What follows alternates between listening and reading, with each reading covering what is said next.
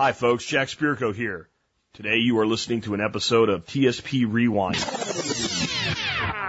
Commercial-free versions of past episodes, podcast blasts from the past. I put these up when I can't do a show due to professional commitments or rare vacations. These podcasts will appear in standard iTunes, Stitcher, and other feeds, but will be titled TSP Rewind episodes and numbered accordingly. And today, folks, we are rewinding back to April the 25th, 2017. This was originally episode 1991, How Preparedness Leads to Liberty. When you build a prepared lifestyle, you end up becoming more and more free because you're less and less dependent, and that's the only way to be free. We kind of talked about that yesterday. There is a theme, the insurrection series, going on during this 13-episode run of Rewind while I'm off in Florida, hopefully tied into some really heavy fish right now and enjoying that battle. Let's continue with the 13 Stomp program. 13 ass stomps toward getting you what you want. Today's is a more fun one, but I'm still going to stomp on you a bit to make sure you actually do it. Today, we have gotten step 3. We have determined what we do not want to have in our lives. We've determined what we do want to have in our lives. So we're ready, and we might have already formed a lot of the framework for step 3. Step 3 might be really easy if we have done our jobs, if we did the work. Did you do the work, Buttercup? Did you? If you did, if you've really made those lists, this one might be a lot easier to figure out. And you might start to figure out the thought process that you need to do so you stop using the mental gymnastics to convince yourself that not every decision you made is not really the one you most wanted to make. All right? Because there's a lot of that hemming and hawing that goes with this one. Step 3, determine where you really want to build your life. Where do you want to be? Are you in a state you hate? Do you want to be somewhere else? Where is that somewhere else? Do you live in a place you kind of like, but you need to just have some more space? And maybe geographically, you don't need to be that far away. Maybe you need to go a little further away than you want to have what you really want. You see what I'm saying? And then you got to start realizing that in the end, we all do what we most want to do. We're just often not clear about that, and therefore we end up flubbing it up. So people say, well, I would like to move to the middle of Montana, but I have a wife and I have children and I don't want to. So you don't want more than anything else to live in Montana. You want to live in a way that pleases your wife, takes care of your family. And you want to be happy too. So then what does that look like? Where is that place? Is it where you're planted? There's nothing wrong with that. Even though there's a massive change coming to your life, if you follow these 13 stomps, if you do the work, it may not be that you're going to move. It may not be you're going to move anytime soon. It may not be that you're going to move ever. I find it amazing how much people end up liking where they are if they actually figure out how to make it what they want. But maybe moving is necessary. There's times it is. When I moved here, it was a great move. It gave me a lot of what I didn't have that I would have liked to have had, you know. I don't know that I could have ever started doing the workshops that we do when I lived in Arkansas. I never actually even considered doing it. I can't see people having 80 cars at that. There was no place for them. And I can't see you guys camping out on the cliff sides that I owned. It didn't really work. There was things I liked about that place better than this place, though. The fact that I could walk out my door and shoot, I like that. The fact that I could kill deer in my backyard, I like that.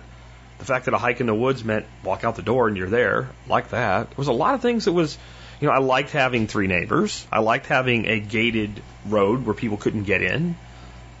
I liked the absolute peace and quiet. I liked the fact that when most Friday nights, my neighbors up the street had 2 friends that came by, and that we called that rush hour when 2 vehicles came through the gate over a 30-minute period. I liked that, and I don't have that here. There's a lot of things I like here even more, but what really came down to was my wife was not doing well being away from her son and her father and her sister and our nieces and nephews.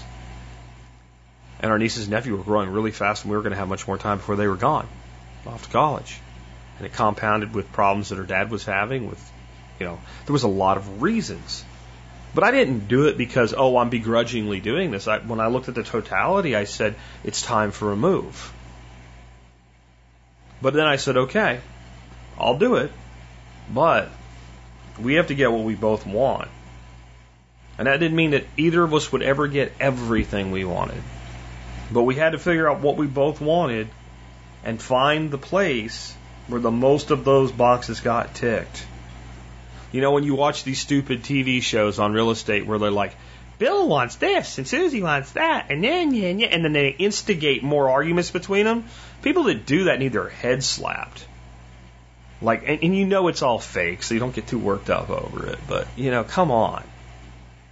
If you're not working hard when you're looking for a place to live to make sure it's a good place for your spouse if you're married, you're a shitty spouse. I'll say it, you're a shitty spouse. It doesn't mean you have to give up what you want.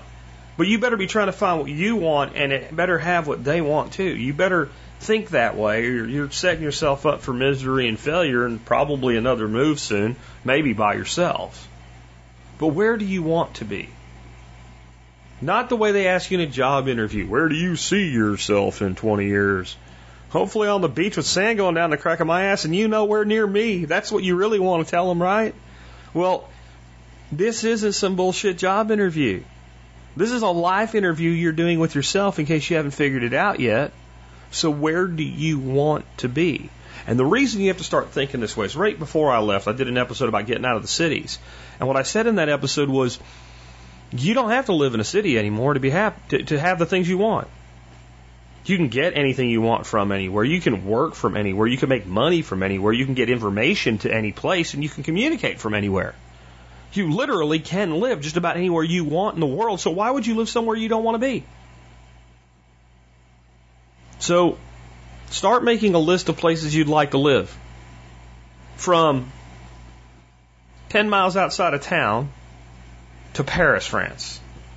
I wouldn't ever want to live in Paris, France. I'm just giving you an example. You know? Remote mountain in Japan. I don't know what you want. How would I know? Some hillside in New Zealand. I don't, you know, where do you, Montana, Idaho, Florida.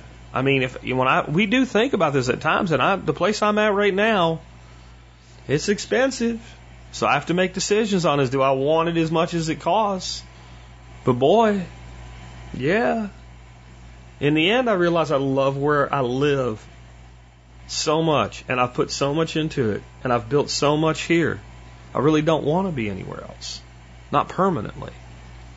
Boy, I'm just glad I found the right place before I put so much into it and built so much. And then realize this about the where. The where is to help you form the plan to get the things you want into your life beyond the where. The where helps you determine what's really important to you. You might find it, well, I want to, because this is the further exercise.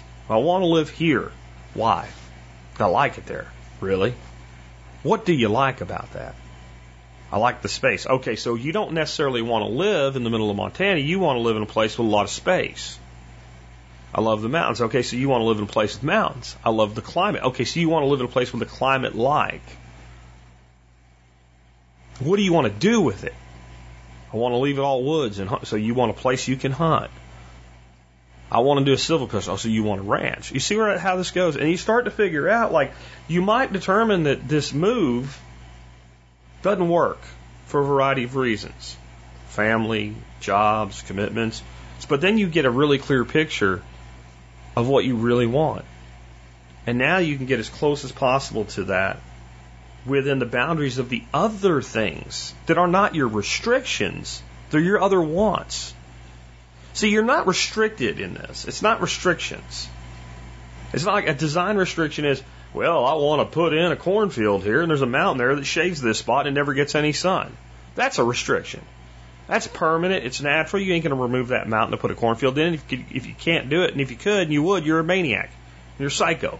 Something's wrong with you if you would do that. Right? When you say, well, I don't want to move because of family, what you're saying is being with family is more important to me than my geographic location. So you have to think about, well, that move would give me X, Y, and Z. How much of X, Y, and Z can I get?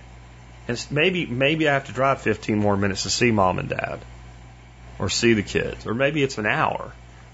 Maybe an airplane ride that's 6 hours across the country is not going to work for this. But how close can I get to what I want? And a lot of that is rooted in, where do you really want to build your life? So ask yourself that question. Don't be afraid of any of the answers. Don't be afraid of a single answer to that question. If it's I want to live in Fiji, write down I want to live in Fiji. If you think, well, I want to live in Fiji, yeah, I want to. Jack never. Wait a minute, I never thought about Fiji. Hold on a second. Can you live in Fiji? Don't worry about whether it's possible. Just write it down. And if you're thinking, I want to live in Fiji, but also that northern Idaho area, write that down too. And then start analyzing them. What about those places appeal to you? And write down the things that appeal to you. That's all you got to do today. It's a pretty easy one. With that, let's go ahead and talk about how being prepared will lead you to the kind of liberty that might just get you to be able to have the things that you want and to be able to build your life in the place that you want. As we rewind back, April 25th, 2017, episode 1991, How Preparedness Leads to Liberty. All right, with that, let's get into the main topic today, which, of course, is how preparedness leads to liberty. I was trying to think of what to do last week, as I was, thinking ahead into my Tuesday show where it's a standalone show like this. And I thought we hadn't done anything on basic preparedness in a while, but I also thought there's so much information on basic preparedness available on the site.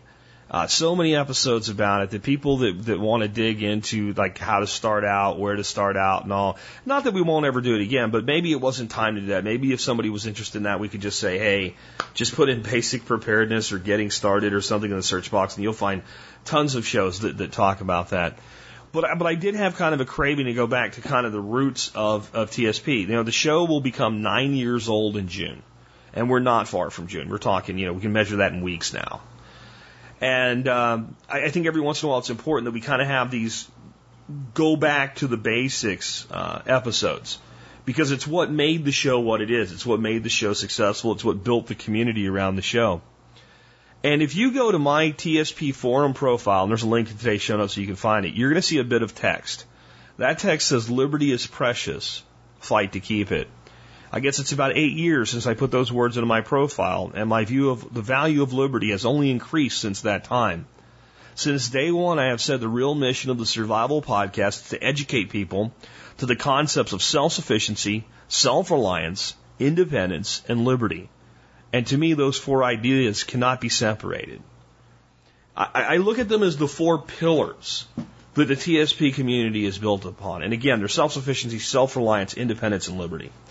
And this does go back far enough that I remember, like, in our second or maybe third year when we were doing the Self-Reliance Expos, and I remember having listeners say, "We'll come help you work your booth." I'm like, "Well, I'll give you a shirt. That's what I can do." And so we gave listeners, and I remember teaching people when they were like, "Well, what do we tell people when they come and ask what this is about?" I said, "You tell them the Survival Podcast is a show about self-sufficiency, self-reliance, independence, and liberty." And I remember that first expo that we did in Denver, Colorado, and it was probably the most successful self-reliance expo that I had ever seen done. Like, I thought they were going to be great, and they kind of petered out with attendance over the years to where we don't do them anymore. But that one was packed. That one was packed for 2 days. And I remember hearing audience members say those words to people over and over again. And it was great to have the community helping, because there was no way I could handle as many people as were coming by our booth and talking to people and telling them a little bit about what the show was all about. So that really is the cornerstone. And it's actually the four pillars that are the four cornerstones of what we do. So I thought today that we could start out by, let's just do a little refresh and define those words. And you can define words with a dictionary. You can define words by popular meaning, or often communities develop their own, meaning around words. And as long as they're actually still kind of tied into that whole dictionary thing, and that you're not rewriting words for the sake of doing it, I think you're in good standing. And that's kind of where I'm at with these. I'm not trying to give you, the Webster's Dictionary direct definition, but what we're talking about and how we define these terms here at the Survival Podcast. Let's start out with self-sufficiency and self-reliance. So many people view those concepts as the same, and I've actually done entire episodes on the difference between self-sufficiency and self-reliance. And to me, they are different, because self-sufficiency to me is the percentage of your needs met by your own systems, is a simple way of defining it. In other words, when nothing's gone wrong, if you're producing 30% or 40% of your food, your self-sufficiency as far as the needs for your food is 30 or 40 or 50%, whatever it is. Okay, so it's measured in a percentage, and it's an ongoing thing. If you put solar on your roof, because it makes sense for you, and you're producing 80% of your electricity, and you're relying on the grid for 20% of it, then you're 80% self-sufficient as far as your direct energy needs. So when we start thinking that way, we realize, well, maybe it does make sense. Maybe there is a difference between self-reliance. So how will we define self-reliance? I define self-reliance as the duration in time you can live well without systems of support, measured on an individual level. So what I mean by that is, let's just say you don't have any form of light in your house if the power goes off other than a flashlight, but you've got a flashlight, and you've got a certain number of batteries for it. And that'll give you a certain number of hours that you can still have light when it's dark out in your house. Well, that's your duration of self-reliance. That's how long you can be self-reliant before then you need a new input to be able to go forward. And if you think about how that's different from self-sufficiency, we don't need that flashlight to be able to basically see our way around the house unless the power's out. Where we're using the food from the garden, whether there's a good, whether times are tough or even if they're not, right? That's an ongoing thing. Now you might say, well, I use my flashlight all the time. I do too. Don't try to nitpick it. Just try to understand what I'm saying. So we'll think about it with food. So it's an apples to apples comparison, quite literally. If we have the ability to provide ourselves 50% of our calories from our property, we're doing really good, by the way, if we can do that, then we're 50% self-sufficient. But if we've also stored enough food that we could go 6 months without going to the grocery store, between our self-sufficiency of 50% and our storage, then we are 6 months self-reliant on food. Hopefully that makes sense, because that leads us to our next one. And this is a word that's often used by parents of young children as they're trying to get them up and older and get past failure to launch and things like this. Independence. What really is independence? We celebrate Independence Day in this country as almost a pseudo holy holiday for some. Independence Day, the 4th of July, when we declared our independence from Great Britain. Well, what does independence really mean for you as an individual? To me, it means the ability to control your own life on your own terms. It is that simple. So that I have enough independence that if I want to go to work today, I can. And if I want to take the day off, I can. Not necessarily I'm saying that it's a good decision to take the day off work. I'm not saying you have so much freedom that you can just not work. I'm just saying you have the ability to make that decision for yourself. There's no one who will come and say, there's a gun to your head, get to work, slave. You have that type of autonomy. You decide who your friends will be, where you're going to go, who you're going to work for within what's available to you. You understand, independence. It means literally being independent from the influence of others. So what is liberty?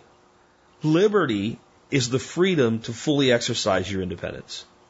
That's really an important concept. So I'm going to say it again.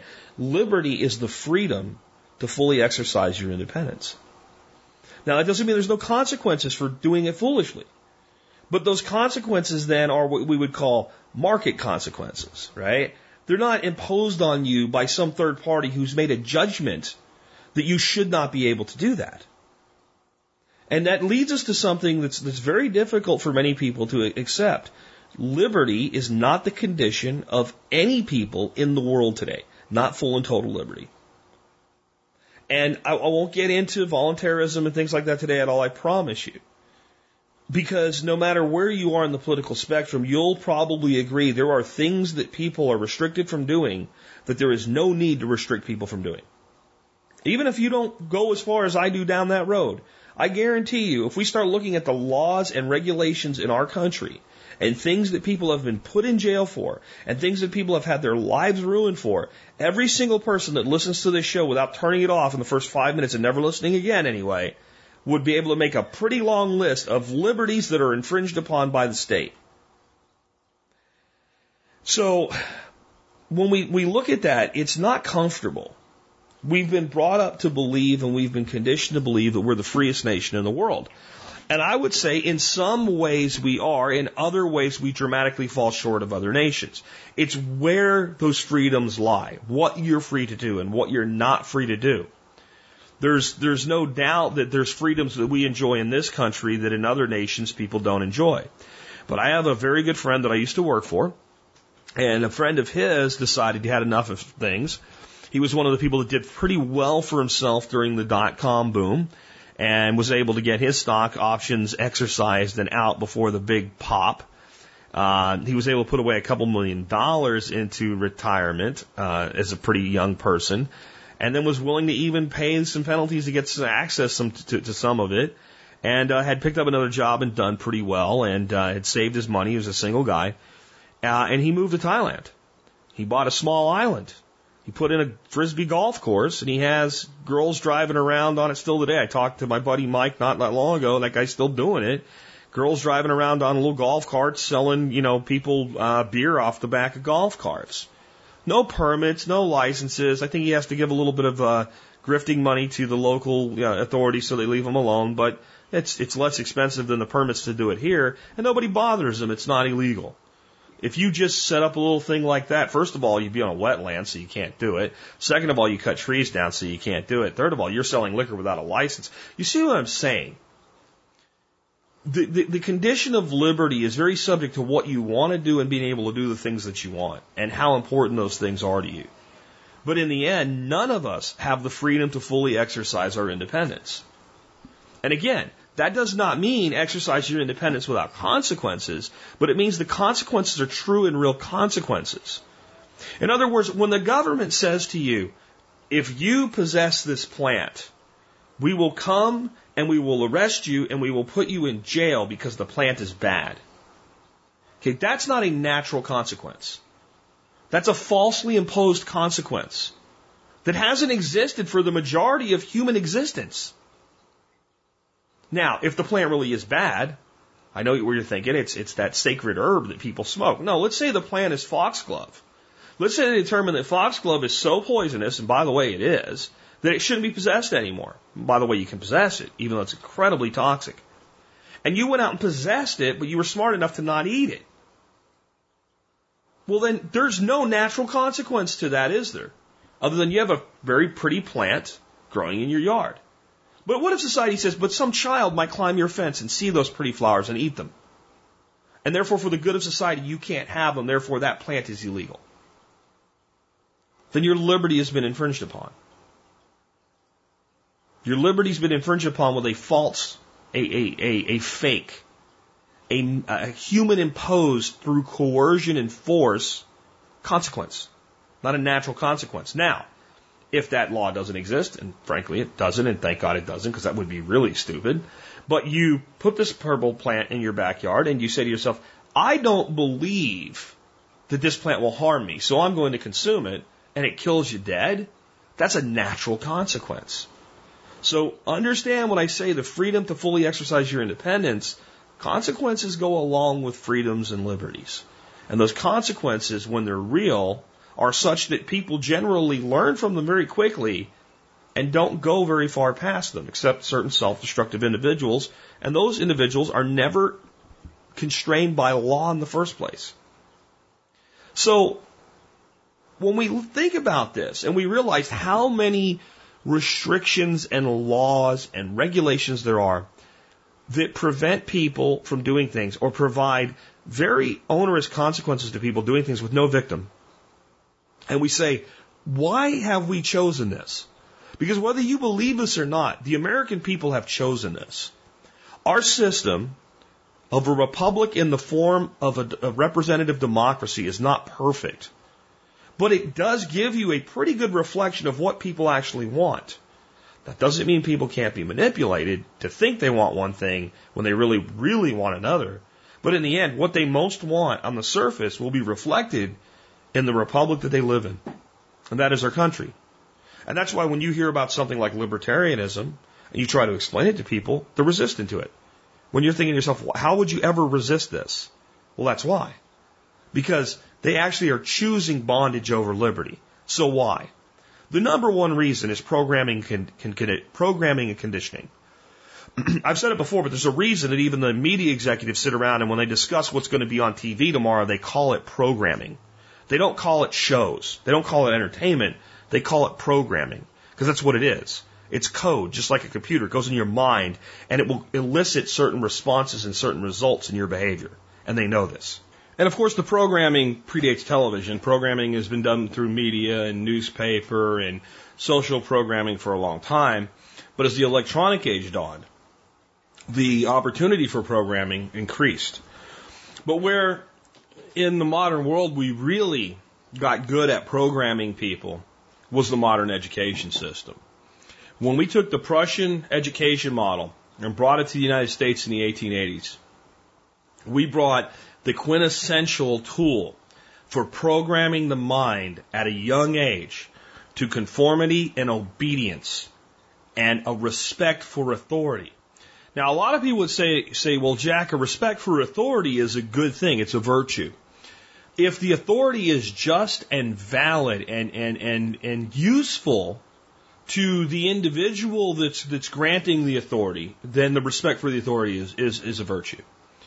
But to believe that someone has authority simply because someone else granted them authority is preposterous. And what I mean by this is we have granted government authority to do things like tell a person what they can or can't eat, to be blunt, right? You fill in the blanks with whatever you want to on it, but we have places where that's actually done. You can't get a soda over a certain number of ounces in New York City, for instance. Okay, you don't have the authority to tell your neighbor that they can't have a big gulp if they want to ruin their life with a big gulp. You don't have that authority.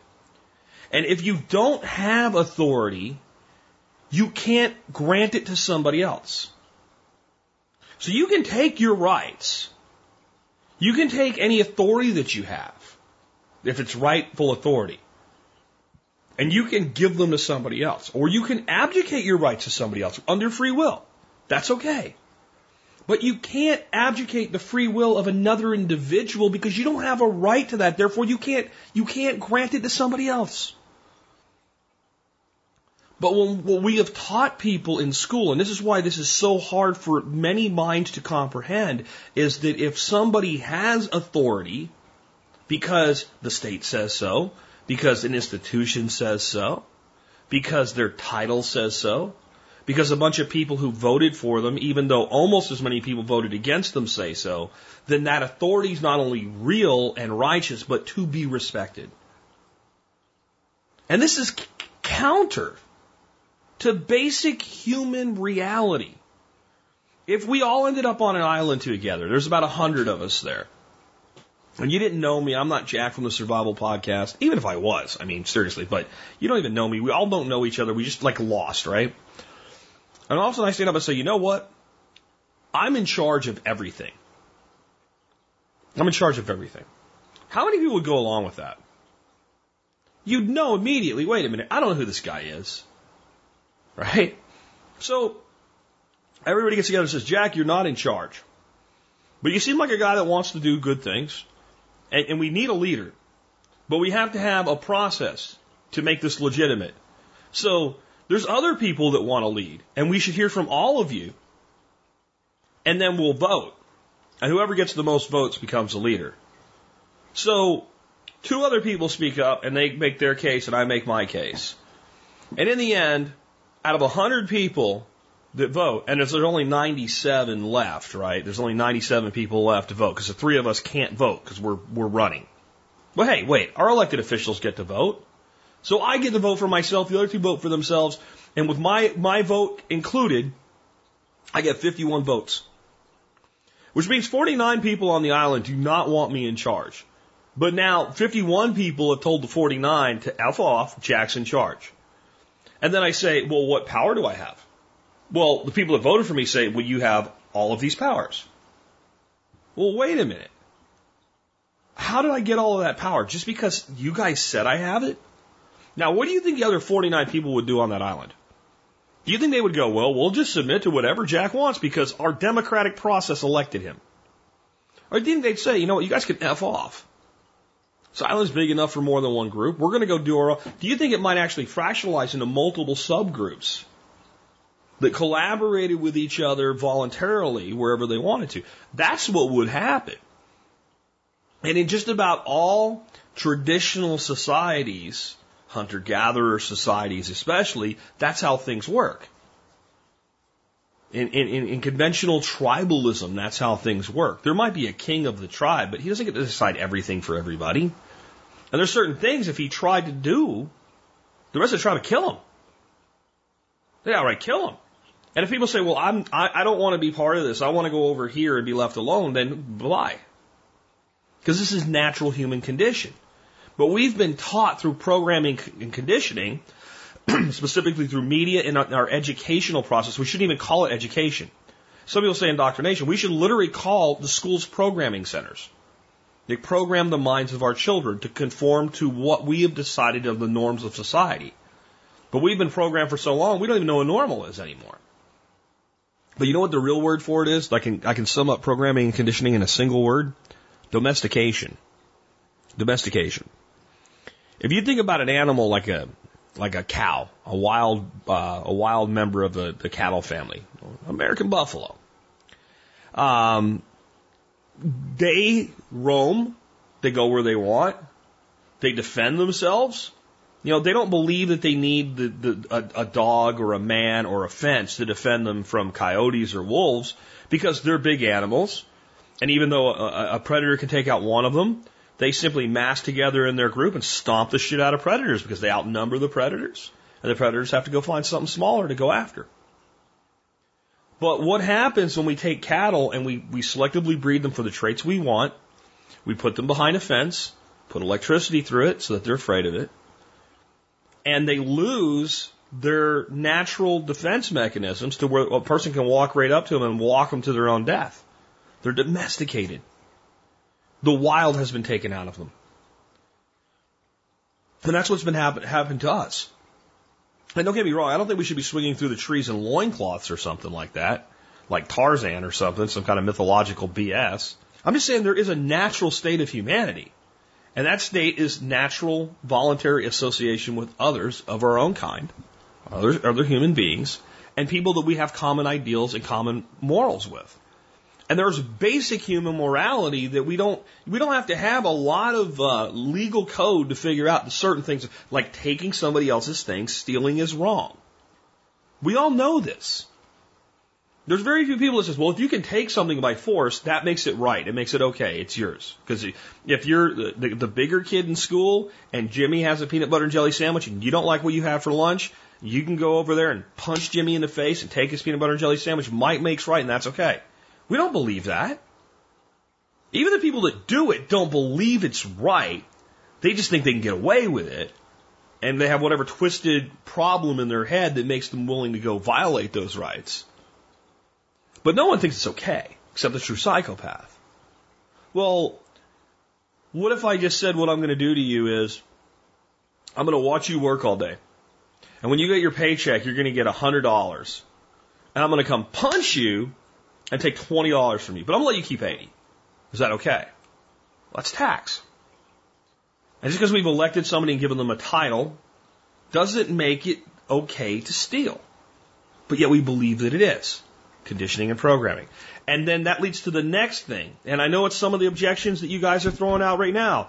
But what about this and what about that? And my roads and my schools and all this other stuff. It's called fear. But without the government, none of this stuff would work. Now, again, you don't have to go as far down the voluntarist road as I do to believe that we could actually exist as a being, as a species, without a state. Even though the majority of time humans have walked around, that's how we existed, let's just say that we can't, and that you're right.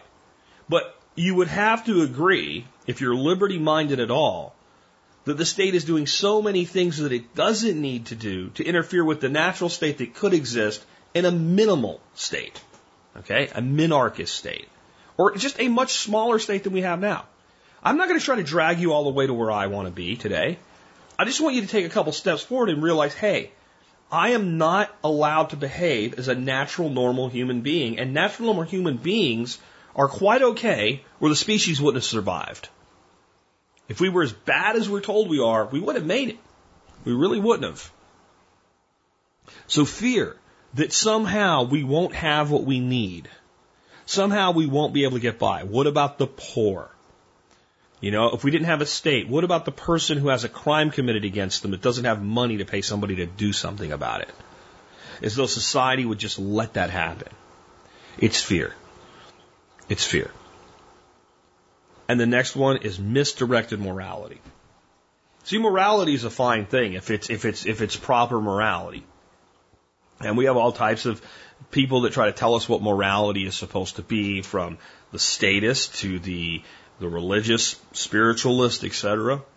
But basic human morality, again, is well understood. We don't hurt other people. We don't take things from other people that they've rightfully acquired. I mean, honestly, if you start thinking about things that way, 99% of things that need to have a law, if there's going to be something called a law, and a law doesn't have to come from a state, okay? There can be laws without a state. We won't get into that today. But they can be covered under just those things. I can't take things from you, and I can't harm you or hurt you or use force or coercion against you. That's it. In other words, for there to be a crime, and again, you have to separate that from the state's definition of it. For there to be a crime, there has to be a victim. Someone has to have been victimized. And saying because everybody else had some of their money stolen from them, and you didn't have money stolen from you, you victimized the other people that had their money stolen from them because you didn't do your fair share, that's nonsense. That's misdirected morality. That's why they will call a case where a person didn't pay their taxes the case of the people versus. See, the government proposes to represent you because you were a good taxpayer, and this jerk over here didn't pay his taxes, so now we need to extort him so he'll pay too. So we're representing you, the people, versus Mr. Burns from, The Simpsons. The people versus. They have the audacity to call themselves the people as though they really do represent us. And it's that misdirected morality. Another example would be the drug war. We should make marijuana illegal because it's bad for you. Well, there's a lot of stuff that's bad for me. There's a lot of things that are bad for me that aren't illegal. Cheetos are bad for you. If you eat a giant bag of Cheetos every day, like a whole big bag, and some people eat 2, you're probably more likely to kill yourself or cause health problems to yourself than the person that smokes marijuana a few times a week. I'm not suggesting you go smoke marijuana. Don't get me wrong. I'm just saying, like, if we took a relative look at things, if we look at the number of lives and the number of health problems caused by marijuana use versus alcohol, if we look at the number of deaths caused by alcohol every year versus marijuana, well, there's like no marijuana deaths.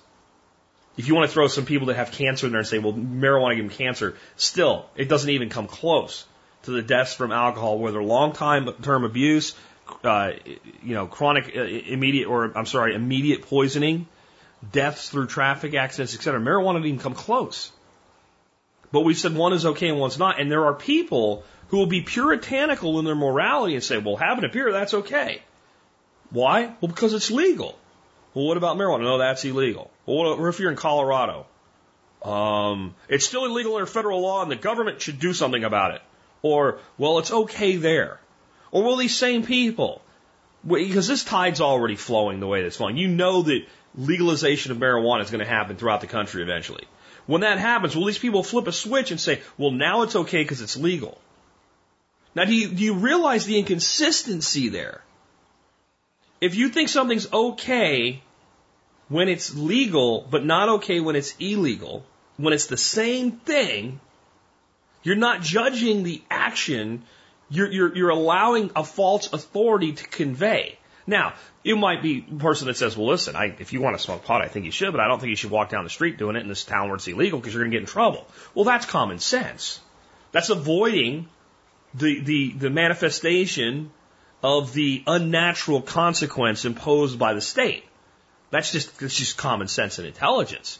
But if you're going to say the person's morally wrong only because the action's illegal and you don't judge the morality of the action itself, you have misdirected morality. Or even if you think the action's wrong, if the action only harms the person freely choosing to engage in it, it's not your business. It's not your business. And we know this. There's this segment here. Programming, conditioning, and domestication, fear, and misdirected morality. It's probably some of you are really challenged by it, but in your heart, you know this is true. So then the question becomes, well, it's supposed to be about preparedness, Jack. So how does preparedness lead to liberty in our own minds and our hearts so that we actually yearn for liberty instead of crave oppression and crave the heavy hand of the state to protect us and worry about more roads and worry about schools? How does preparedness? Well, number one thing that preparedness does is it removes fear. When you start lining up your life and you just sit down and say, listen, I'm going to figure out all the things that could go wrong. I'm going to figure out the ones that are most likely to impact my life. And I'm going to start taking some steps to be resilient if those things occur. Then when somebody says, well, what would happen if the government didn't? Well, I would be okay. Well, what about other people? Well, maybe if they took these steps too, they would be okay too. It wasn't hard. See, it only seems hard until you do it. Preparedness is actually dramatically simple. It's easy to do. It's not very hard. Because all of the things that we need to be prepared are readily available and pretty much affordable. I mean, food alone, we can be prepared for months with just rice and beans. It's not a good way to live, but hey, at least I know it's there. Well, I don't need food stamps now. I mean, you see how simple that is. Well, I can get by. I can get by. And the important part of the switch for people is not that they can get by.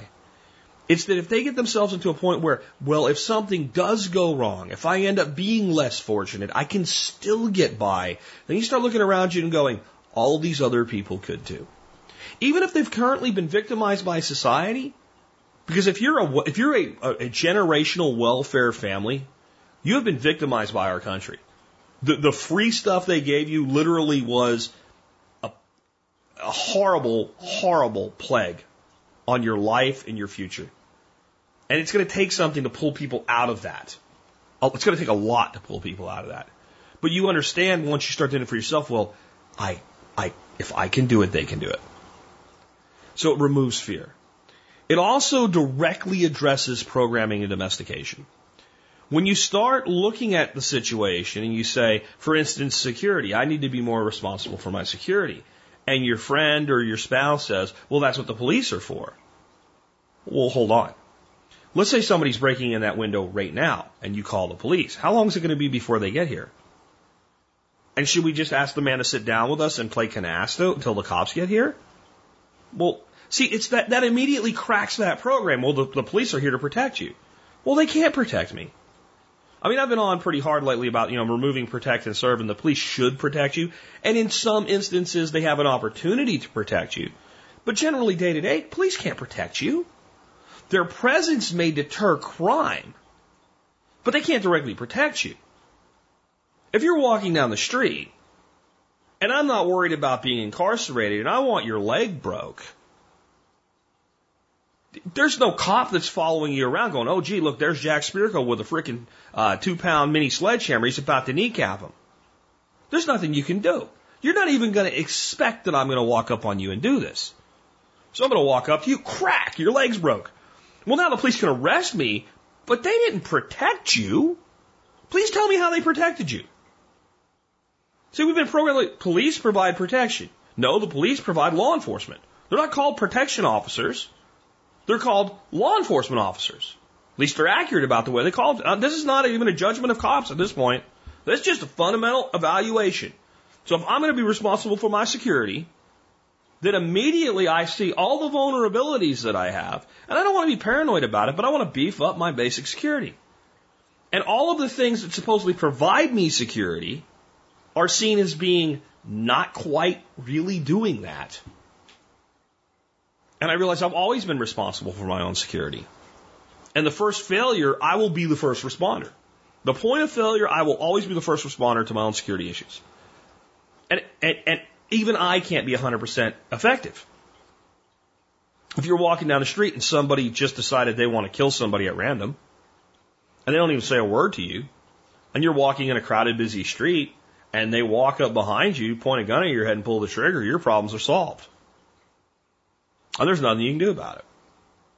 That's the illusion of security. Broke it. Remember we had the law enforcement officer on recently, Pat Leo, and he said that the reason he teaches lock picking is it destroys the illusion of security that your door lock has for you. Well, I'm going to say I'm destroying for you the illusion of security that you think the state is providing for you. And we can do that with everything else. And because of that, it addresses programming. And when we realize, hey, like this is a vulnerability. I could go without food because of this, right? Or I could be eating food I really don't want to eat because of this. Or I could get hurt because of this. Or my kids could be adversely affected because of it. And you say, well, then what do I need to do to make sure that doesn't happen? You begin to break the domestication process. Because that's how humans worked. That's how humans have worked for tens and tens and tens of thousands of years. Depending on what you believe about anthropology, hundreds of thousands of years. That's how humans worked. There was no state till about 10,000 years ago. It was the first hint of a state. The dawn of agriculture began the statehood process. And it's really about 6,000 years ago, the first civilizations that were truly state-like really came into existence. So how do we get along? Well, that's what we did every day. So as soon as we begin to act like wild humans, we've been so programmed. You say if somebody's a wild human, that sounds terrible, doesn't it? Well, would you rather eat domestic trout or wild trout? Is wild a bad thing? Is a trout a danger to other trout? No. I guess with the little bitty ones and big ones. You understand what I'm saying? The trout's not an evil creature because it's wild. Is a deer an evil creature because it's wild? Well, it eats our domestic corn. Maybe that's the conflict. Because deer don't tend to destroy ecosystems that are wild. Only ones that are domestic. It's this domestication process that we need to reverse, and preparedness directly addresses that. It causes you to behave like a normal person, which is a wild human, not a domesticated human. If you think being a wild human sounds bad, think about this.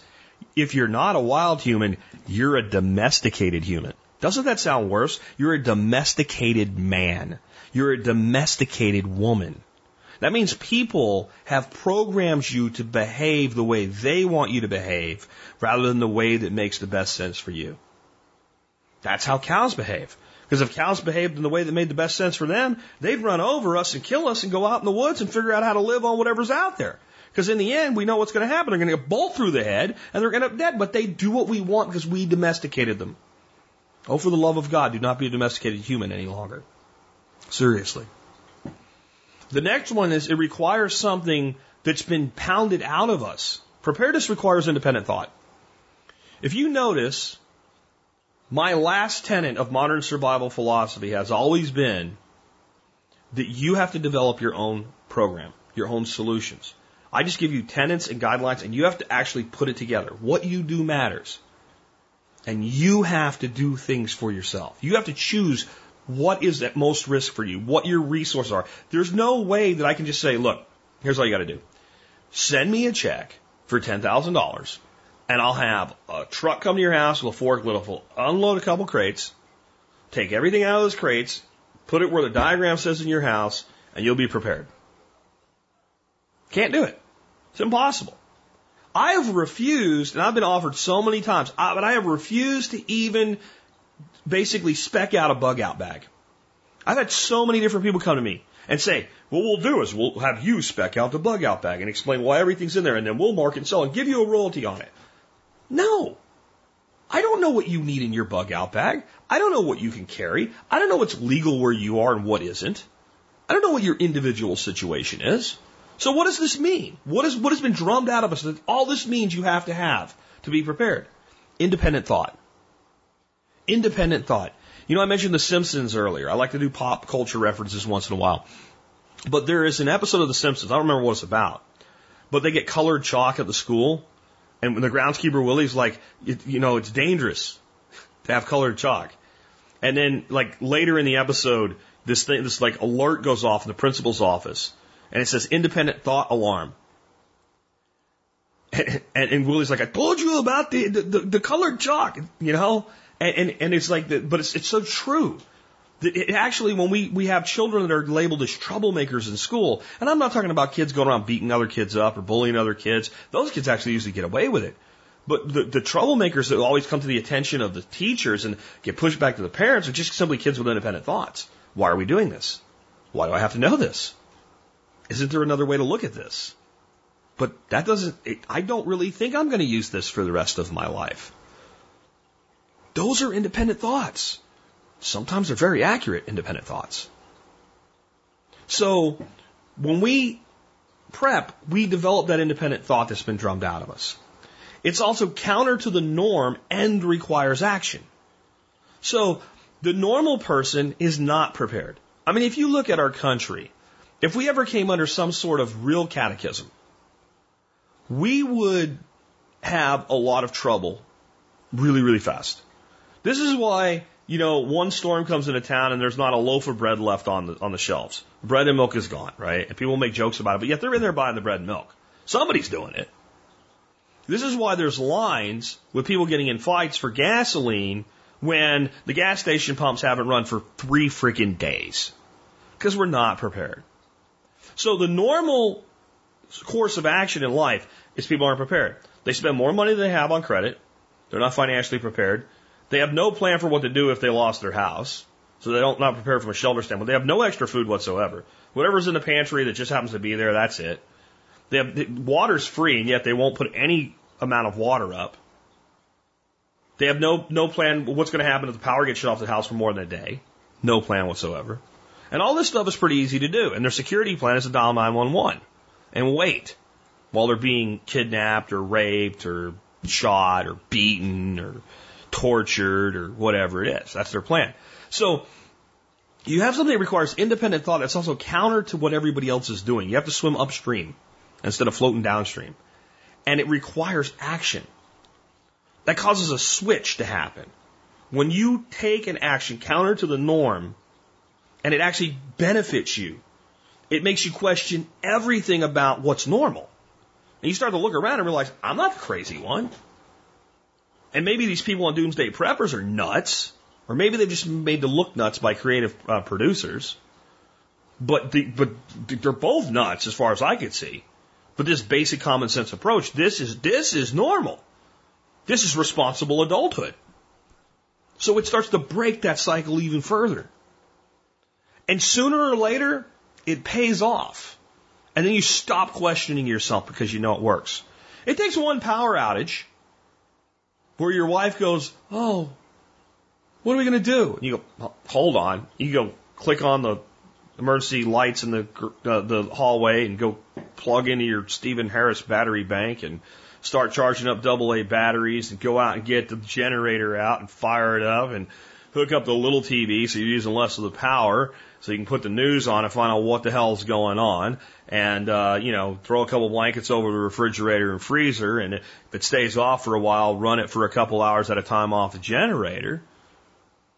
Of course, the water's not working too because of, electric pumps in the city or whatever, and it's a big outage. So, but then you pull the bottle of water down off of the counter and everything's just fine. And what are we going to do for dinner? And you go outside and fire up the propane burner or whatever you have, and you make spaghetti, and everybody sits down and eats it and knows everything's going to be okay. Like, it just takes one of those. And there's 100 different versions of that. I've heard so many of them from members of this audience. But then it's like, oh, this works. And then all of a sudden, buying, radiation tablets from Alex Jones doesn't make sense anymore either. It's all this practical preparedness.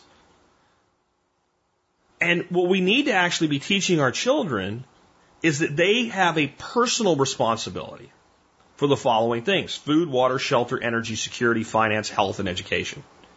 Now, here's the thing. If you look at the government programming centers, aka public schools, you realize they actually do teach kids some useful information about all of those things. They teach you what the food pyramid or the food plate or whatever the hell it is now. You have a nutrition class. So they do that. And you learn about water, at least from the water fountain, and probably some stuff in health class and science class. You learn about shelter, and if you live in the South, shelter in place for tornadoes and stuff like that. You have some, physical science. You learn about energy. They teach you about security. They even tell you, hey, you know what? You're in big trouble if you pull that fire alarm. But if you see a fire, pull the alarm. If you get in trouble, come to a teacher, come to a police officer. So there's some level of addressment of security. Finance, that's probably one of their weaker places, but I did learn some things about money in school, I'll admit that. Health classes, and education, well, they tell you that's the whole most important thing about it, and you're getting a valuable education there. But see, what you're missing, if you take that approach, is they don't teach us that it's our personal responsibility to see to those needs. Now, I know what you're thinking, well, Jack, you can't tell a 5-year-old kid that he's personally responsible for making sure he has food to eat. No, but you can tell him that his parents are, not the state. And that when he grows up and he's an adult, he's going to be personally responsible for himself to provide food. And that when he has children, if he chooses to have children, he'll be personally responsible for them.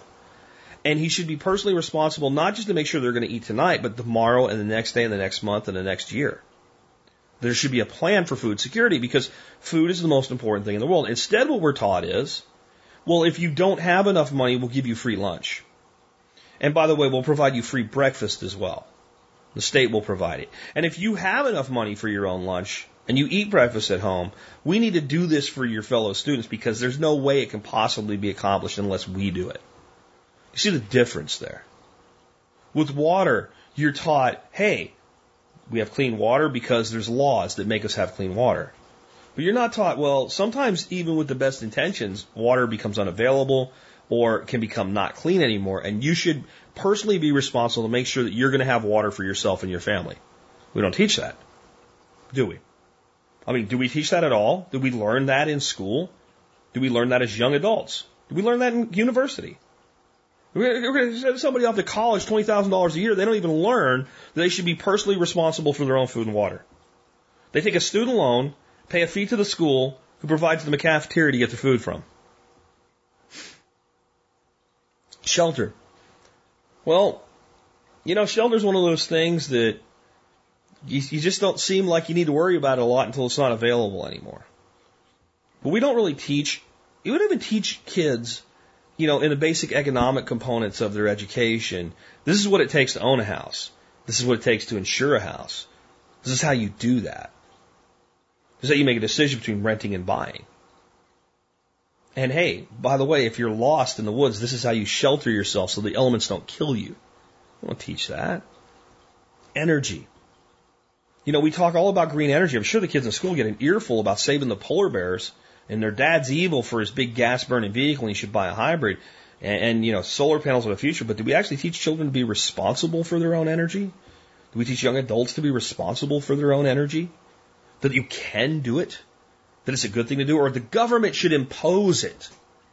You see the difference? What about security? We teach children they're absolutely not allowed to be responsible for their own security. If you stand up to a bully, you're in just as much trouble as the bully. The antithesis of being responsible for your own security. We tell them not to talk to strangers, but we don't tell them how to find somebody to help them when they need somebody to help them and there's not a police officer with a special shiny badge around. We don't teach them situational awareness. We don't teach them, hey, this type of aggression is wrong and should be stood up against. We teach them specifically not to stand up against aggression. So how can they be responsible for their own security? With finance, they might talk a little bit about taxes.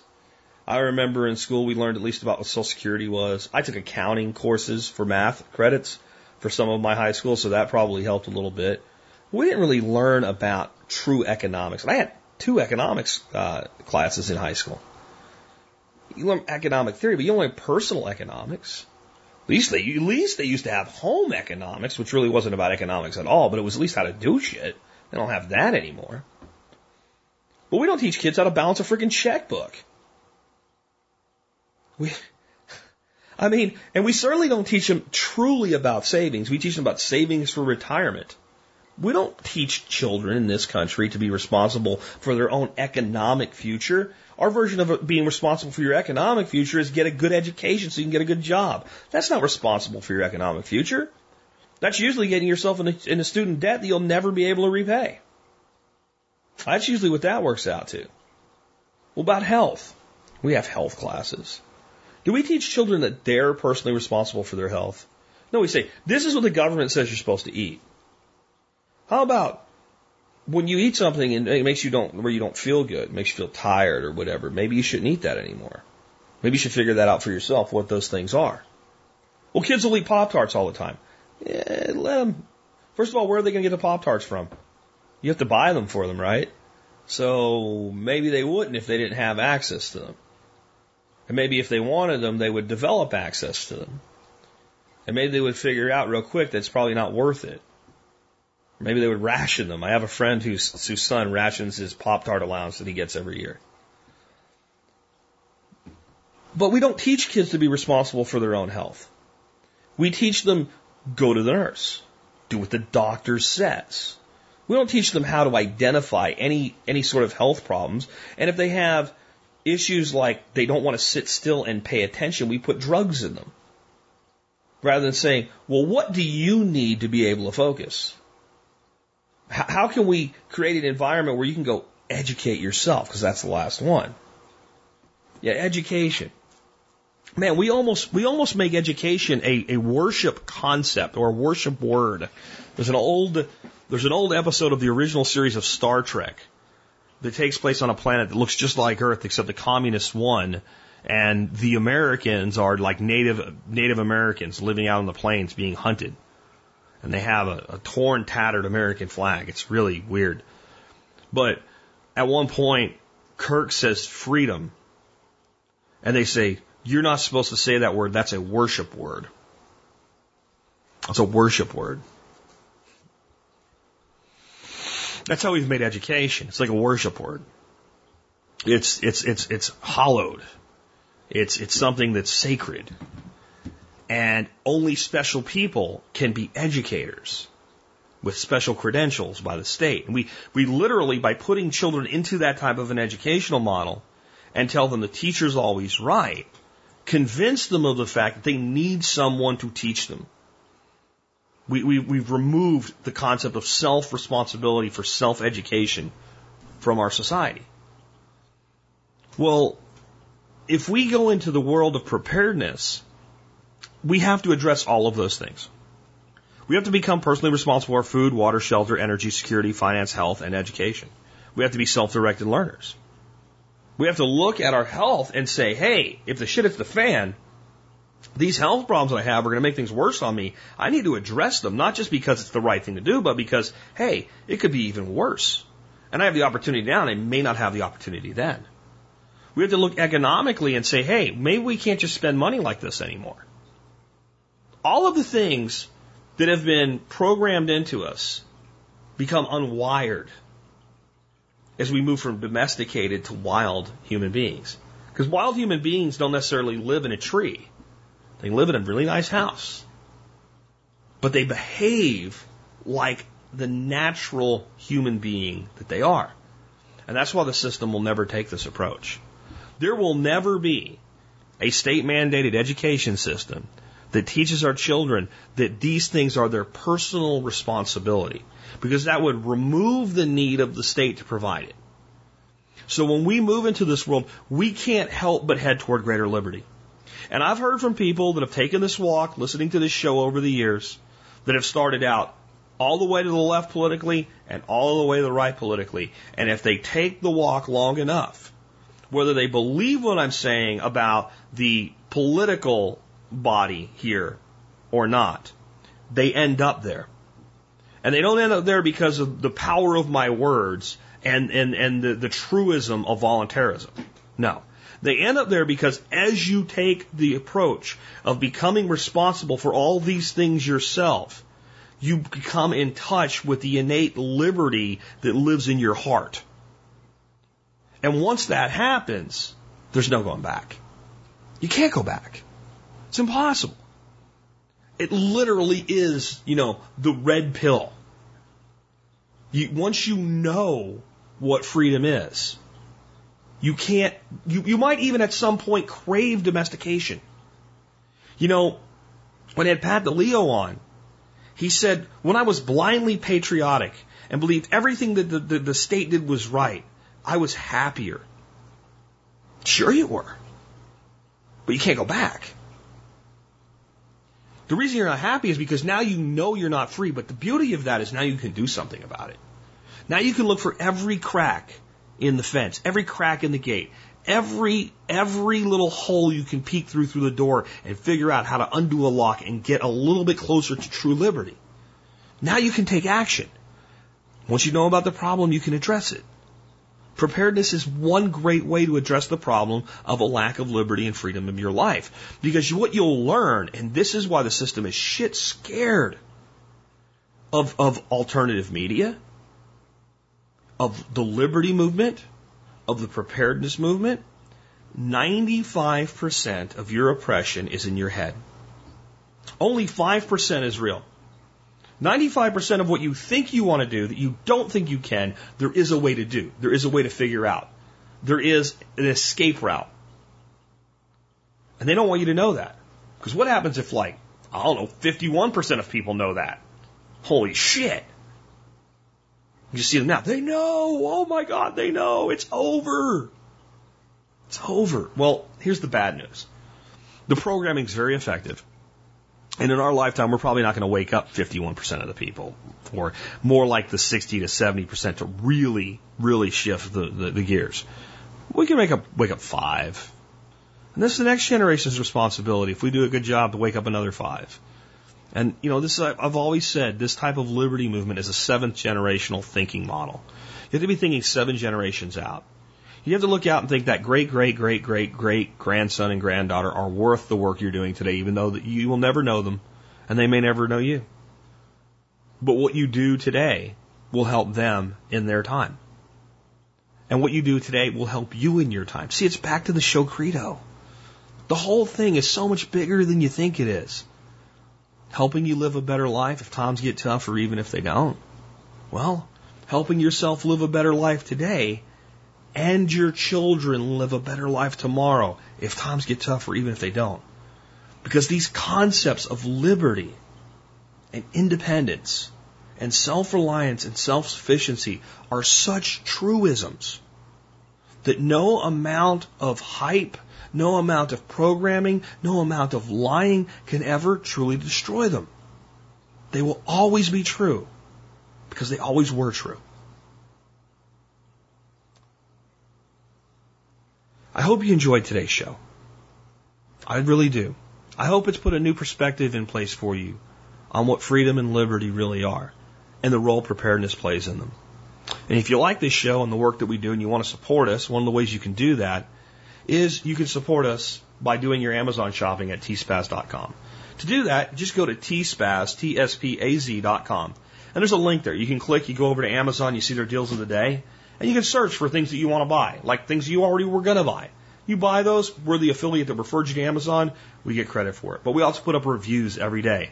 Today I have something I've used many times to make an illustration of being, to be frugal but not cheap, the garden hose. The Gilmore Pro commercial garden hose is the best garden hose I've ever found. I have 3 of them on my property. And I never really cared to be very, worried about the brand, honestly. I found these hoses at Home Depot a couple of years ago. I went and I touched it. I said, that seems pretty good. And I brought one home and went, I'm getting some more of these because they're just awesome. It's a heavy-duty rubber. They're very pliable. They don't kink. Now, you can kink one, but they don't, in general, they just don't kink. The brass fittings on them are really, really solid, really heavy duty. The only one that's failed so far, the brass fitting on the, not on the one that screws onto the faucet, but the terminal end, is gone because my wife ran it over with a lawn tractor. So yeah, they don't survive being run over with a lawn tractor, but everything else they're pretty good about. That one we just cut the end off of it and we're good to go again. And the reason I decided to do this as a deal of the day is I just realized, well, these contractor grade red hoses from Home Depot are pretty good. So about a few weeks ago, I was like, I need another hose. And I was at Home Depot, and I just ran through real quick and said, oop, contractor grade red hose, Home Depot, boom, grabbed it, brought it home. It was made by a company called Contractor Farm, and it's supposed to be a contractor grade, super duper hose. Fittings on it were great. It's a piece of shit. It's a piece of shit. It sucks. It kinks, like, just unwinding it was kinky. And I'm like, what the hell is going on? So I come home, I look at my 3 good hoses, and they all say Gilmore, Gilmour, Gilmore. And so I looked these up on Amazon. They have them on Amazon, and they're actually about the same price as they used to be at Home Depot. And I had somebody comment on the review already that said he works at Home Depot, and he recommends only these. My local Home Depot doesn't have them anymore. And when I look them up on their website, they're there on the site. There's no button to actually order them and put them into your shopping cart. So I don't know if they're discontinuing them or what, because they make more money off these crappy piece of crap ones from Contractor Farm. But this is the hose you want. I mean, there's not much else to say, right? But I'll tell you why it works so good. Because it's not plastic, it's not vinyl, it's rubber, and it's heavy gauge rubber. That's what you're looking for. If you look for any hose, when you're physically inspecting it, I'll tell you from now on, if you're going to buy a hose, I don't care if it says never kink, because I call those ones ever kink, right? You need to actually, the twist ties and wires around it, you need to actually take enough of it apart to get a couple feet of that hose out and just try bending it. And if it's rubber, it's gonna flex. And if it's not thick, heavy gauge rubber, it's gonna kink. And then you put it back on the shelf. You don't want that one. All right. This one I'm going to tell you is the best one that I've found, especially for the money. A 50-foot one's $25. A 100-foot one is $48. So I can't find a better value. So the one I recommend. And remember this. You should stop dealing with crappy garden hoses, guys, because life is too short to deal with a kink in your hose. It just is. You can get the Gilmore Pro at tspaz.com, or just go to the survivalpodcast.com and start looking up all of our reviews. And again, whenever you shop on Amazon through T-Spaz, you help us. Check out this one, guys. Next time you buy a hose, buy a good one. Even if it's not this one, find a good heavy gauge rubber hose. Be frugal, not cheap. All right, with that, let's talk about the song of the day. And it's a great song for the topic that we talked about today. This is Civil War by Guns N' Roses, which was released in 1991, which is why we're doing it in episode 1991. I think what a lot of people miss when they hear this song is they think, well, it's about, Civil War for, like, I guess, the United States Civil War, the war between the states, or a typical Civil War. It's really not. It's about the two sides of the dichotomy, waging war, whether it be actual warfare, whether it be things like, civil rights, but just using us against each other. That's what this song's really about. Think about that in relation to all of the things that we talked about today. And you might hear this song in a new way today if you do it that way. Because there are two mafia families. The Democrats and Republicans, while they're doing the same thing in different ways, really are fighting for control. And then they have their own puppet masters. And some of the puppet masters work both of them, and some work one side or the other. And then they use that dichotomy to bifurcate humanity. First you domesticate them, then you put them into, different groups. You get them fighting with each other. That way they stay in the corral so you can lead them right to the slaughterhouse. That's what this song's really all about. With that, this has been Jack Spirko with another edition of the Survival Podcast. Help me figure out how to live that better life if times get tough or even if they don't. What we've got here is failure to communicate. Some men you just can't reach.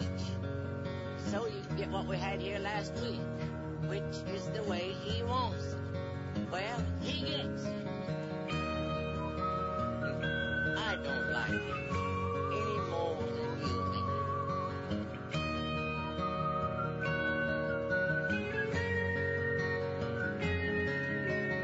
Look at your young men fighting. Look at your women crying. Look at your young men dying the way they've always done before.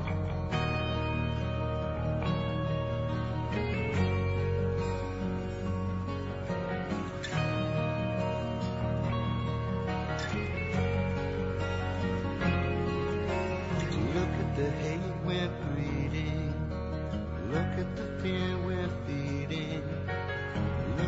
lives we're leading, the way we've always done before.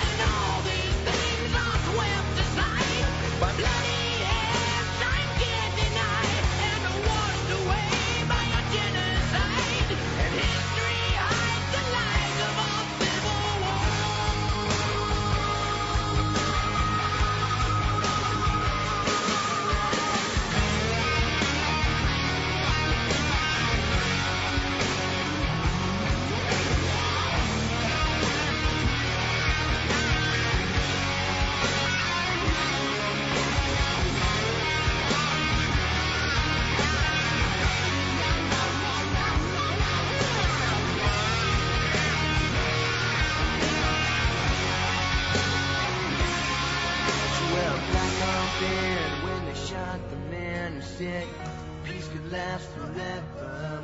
And in my first memories, they shot Kennedy. I went numb when I learned to see. So I never fell for Vietnam. We got the wall of deceit to remind us all that you can't trust freedom when it's not in your hands. When everybody's fighting for the promised land. I don't need a civil war. It feeds the rich while it buries the poor. The power hungry selling soldiers in a human grocery store ain't that free. I don't need a civil war.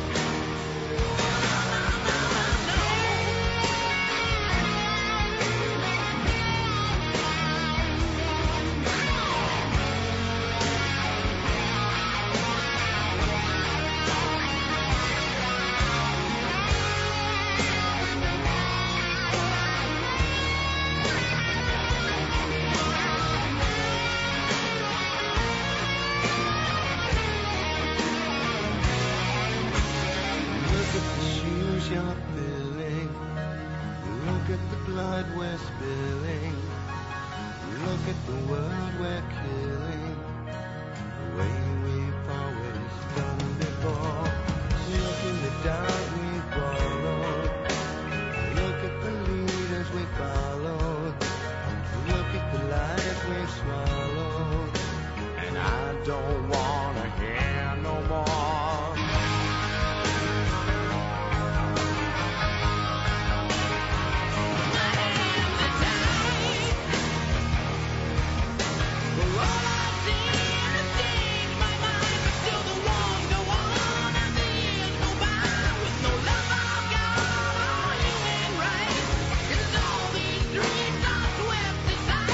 By bloody hands of the hypnotized.